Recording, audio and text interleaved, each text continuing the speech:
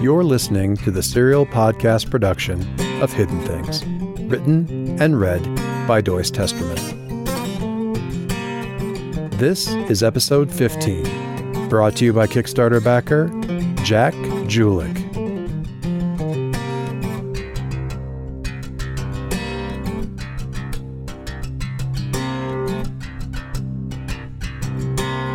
Chapter 11. I'm going to make you a deal, Vicus said. Calliope flinched at the words. The morning light shone through the frost-crusted glass of the front windshield, burning at her gritty eyes as she sat in the driver's seat and waited for the gas to finish pumping. They had spent what was left of the night in a different, cheap motel in different double-bed rooms. Calliope's night hadn't been either long or restful, and she still felt edgy and tense. She glared at Vicus's puzzled look. What? He continued staring at her, then shook his head and let his gaze drop. Nothing. Nothing. He cleared his throat. So, I have a deal to make with you. I don't like deals much right now. You'll probably like this one. What is it? Vicus pulled back his hood, revealing the pasty skin of his face in the morning light, in order to make eye to shiny black eye contact. Give us about 5 hours of driving, and we can crash in a decent place for the rest of the day and night. Calliope automatically opened her mouth to protest, then paused and conceded. That actually sounds pretty good. Vicus nodded. I know someone who can help us out a little. We won't be making ourselves late or something? Vicus laid a hand on his chest. Trust the guide. Calliope jerked her head in agreement. Okay, we can... She cut herself off and peered at Vicus. Wait, what's the other part? Vicus blinked, his eyes wide, which in no way lent him an air of innocence. What do you mean? Deal means I have to do something in return. You won't mind. It's easy. Calliope's bloodshot eyes did not suggest trust. It's something we need to do anyway. I just want you to get some rest, all right? Vicus started to pull his hood back up, but paused halfway. All right. Trust the guide. The pump handle release thumped from outside the cab, and the electronic display began to beep faintly. Calliope looked over her shoulder at the pump, then back to Vicus. Fine. She pushed open the door and swung out of the seat. As long as I can sleep for a while.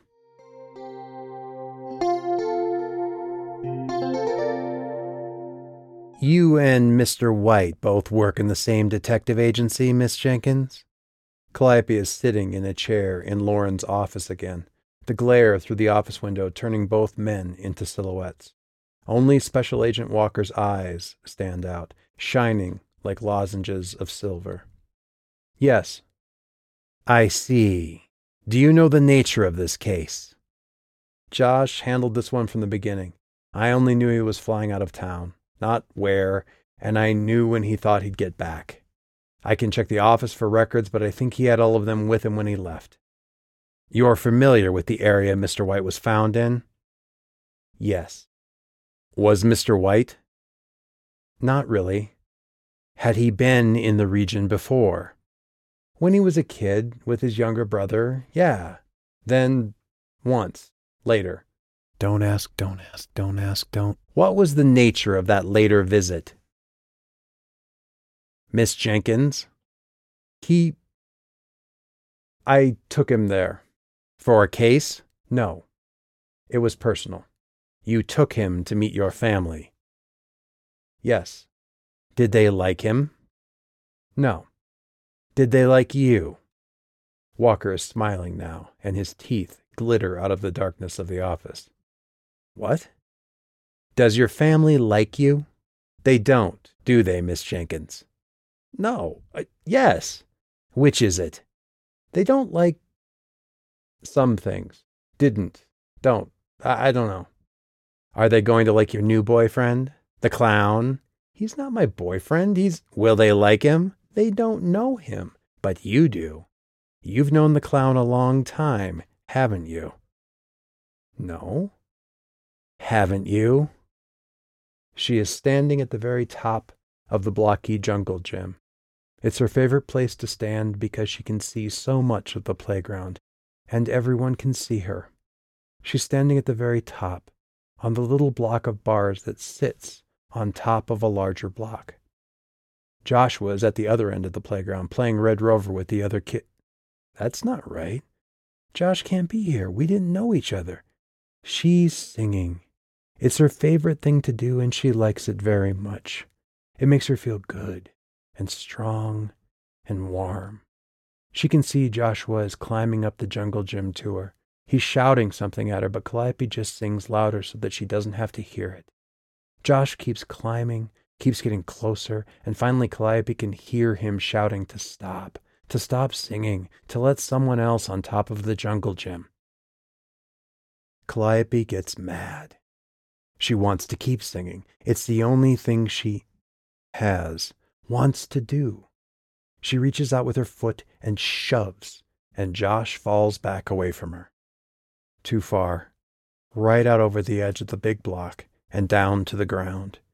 He lands funny, and when Calliope looks down, she can see a big, sharp, white thing poking out of his arm, and the skin curls back on both sides of the white thing like sheets of old paper.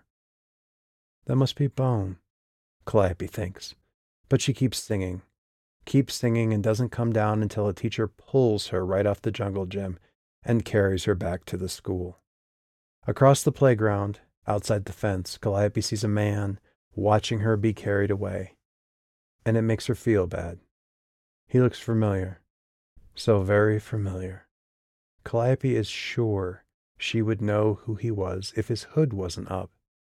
She can still see his shiny eyes, though, shining out of the hood, the same way walkers shine in the dim light of Lauren's office. So familiar. You see, Miss Jenkins, you've known the clown a long time. No. Haven't you? No, that wasn't me. That didn't happen to me. It happened, but it wasn't me. Someone told me about that happening. The pushing, the falling, all of that. Really? It was... She frowns. She can almost remember. It wasn't me. Calliope jerked awake.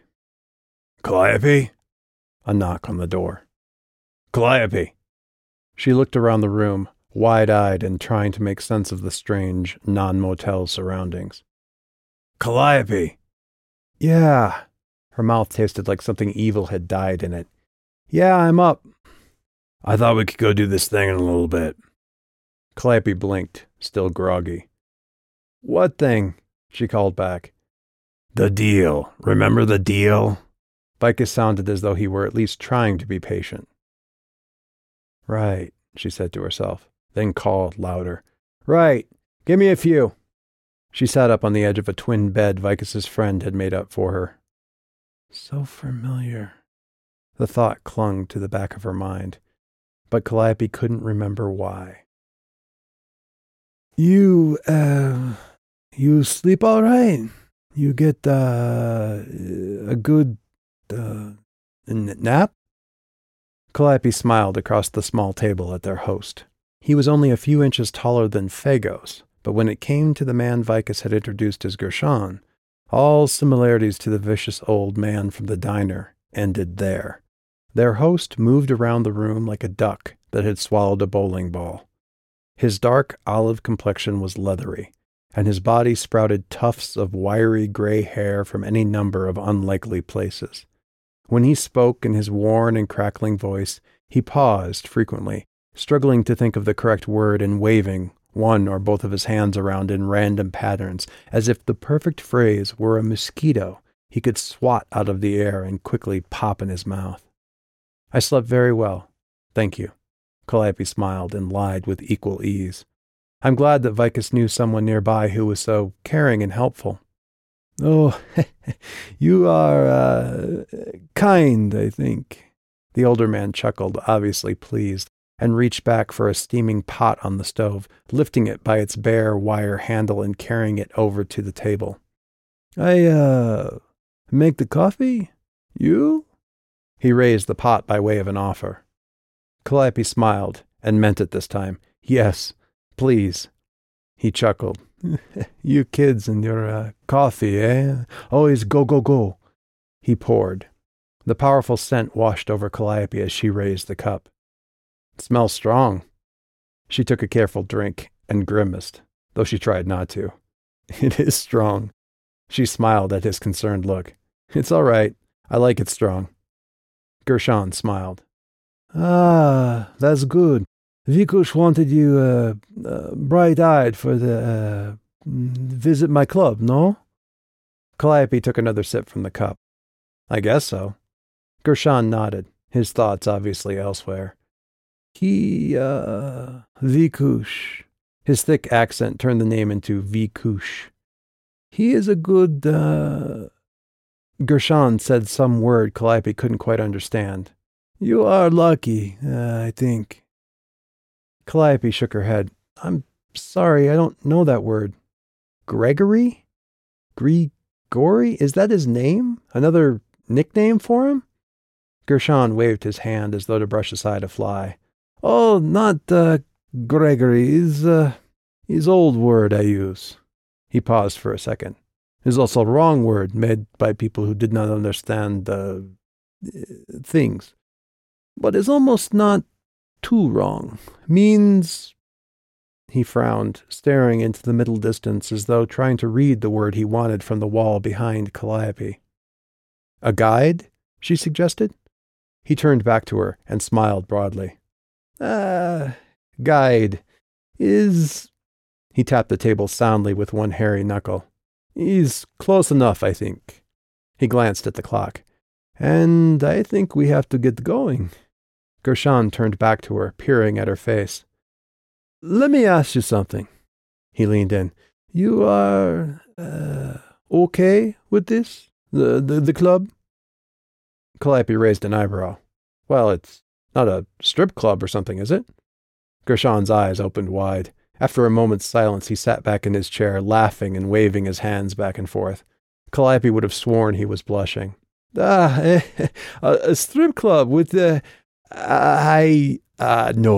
He chuckled again. No strip club. Not for Gershon. Not, anymore. Calliope smiled. Then I guess I'm fine with it. Gershon searched her face, then slapped his hands against the tabletop and pushed himself upright. Okay, he said, and smiled. Calliope returned the smile and stood up, finishing the coffee in one bitter gulp. Gershon had continued talking. We get the coat. Here you go. Would you like help with... no, you got it. Ladies today get the coats. And Gershon gets, my coat. He chuckled to himself and moved to the door that led out the back of the kitchen and into the side yard of his small house. And we have the door, which you will have to let Gershon get because I am old-fashioned. And out we go, going to the club. He flipped off the kitchen lights and turned on the yard light for Calliope to see by. And we will get to hear you sing, and then we see what... Excuse me. Calliope turned fully around on the steps that led down from the door. Hear me what?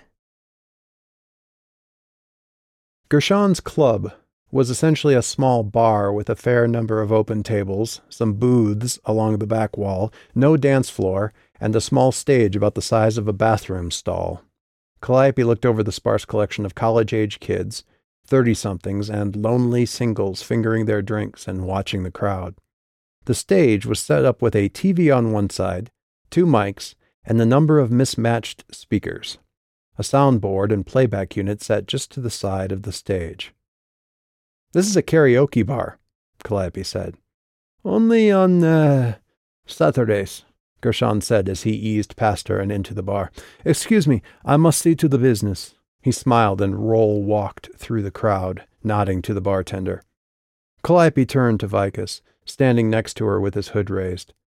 This is a karaoke bar. Only on Saturdays, Vicus murmured. Calliope glared. You're not funny. This, she gestured to the bar, isn't funny. Vicus pushed his hood back and raised an eyebrow at Calliope. I'm not trying to be funny. He indicated the stage with his chin. This is something that we need to check. This is crap. Hey, what happened to trust the guide?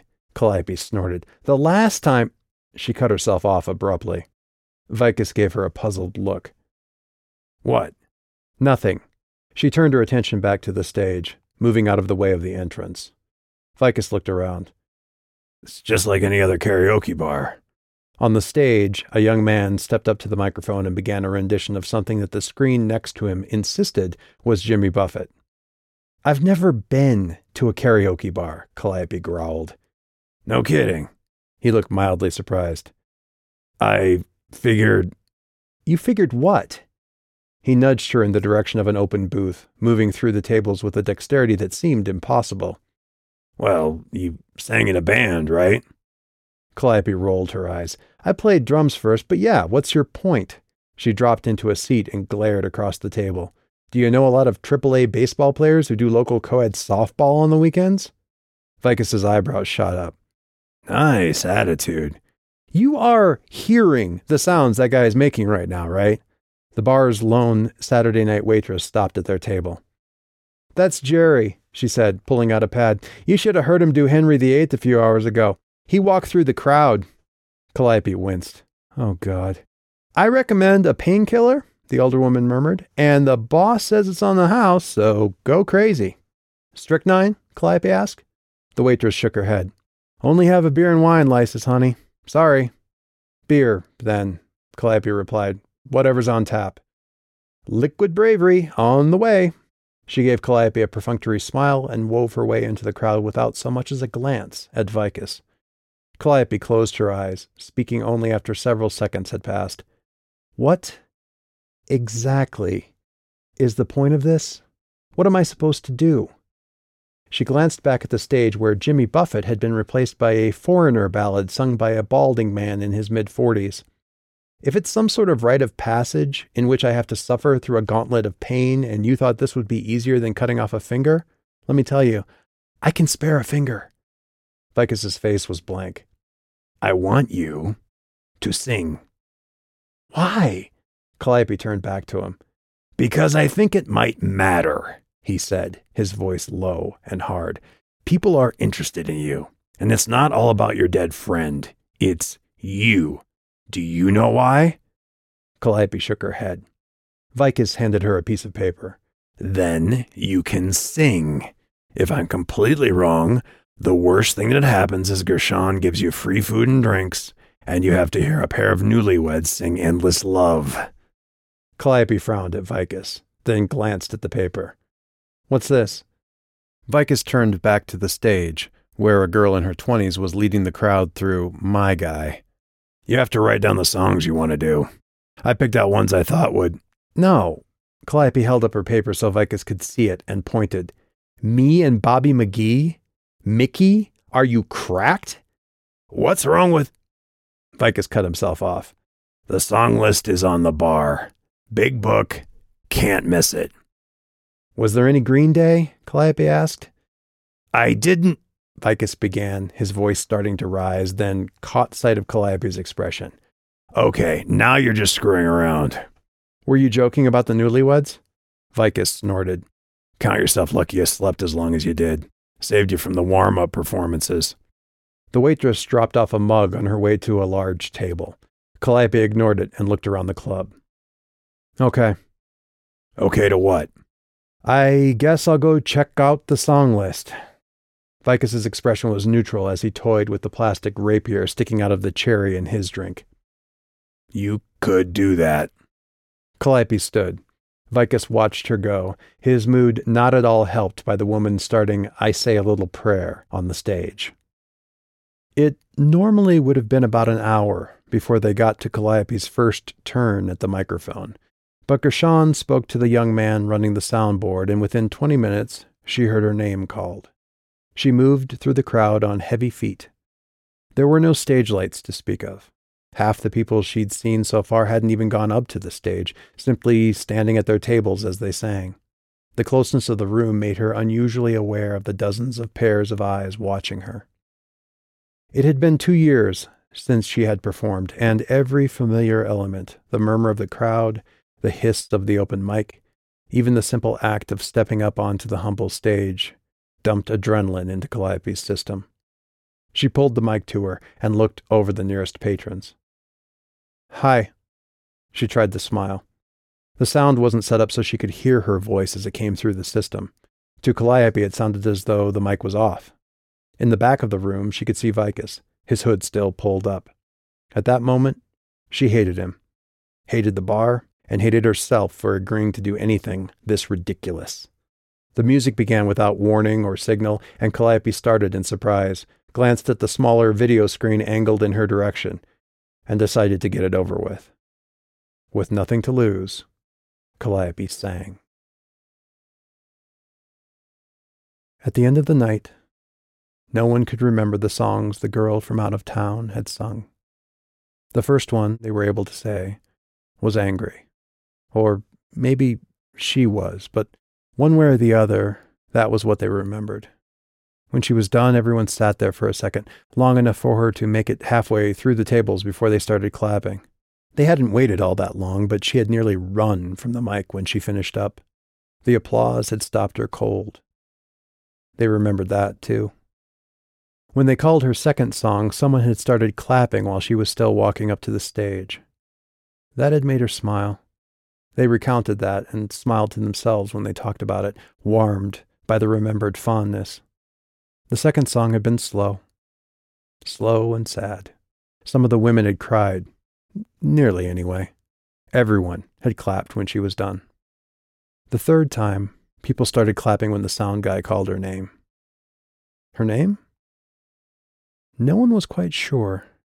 The little weird guy who ran the club said he didn't know. People had stood up the third time. Some had tried to dance. That they remembered. No one could say what happened after that. The girl stayed on the stage and sang for, till just about the end of the night, but she was gone afterward, before anybody could stop her. And she hadn't come back. People still talked about her every Saturday night when they got the song list and the microphones out. They said she sang her soul, and their eyes were far away, remembering.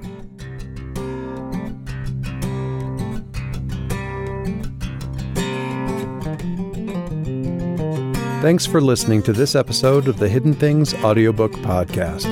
This DRM-free production was made possible by the Hidden Things Audiobook Kickstarter backers and is released under a Creative Commons Attribution, Non-Commercial, No Derivative Works 3.0 license. As always, watch out for the hidden things.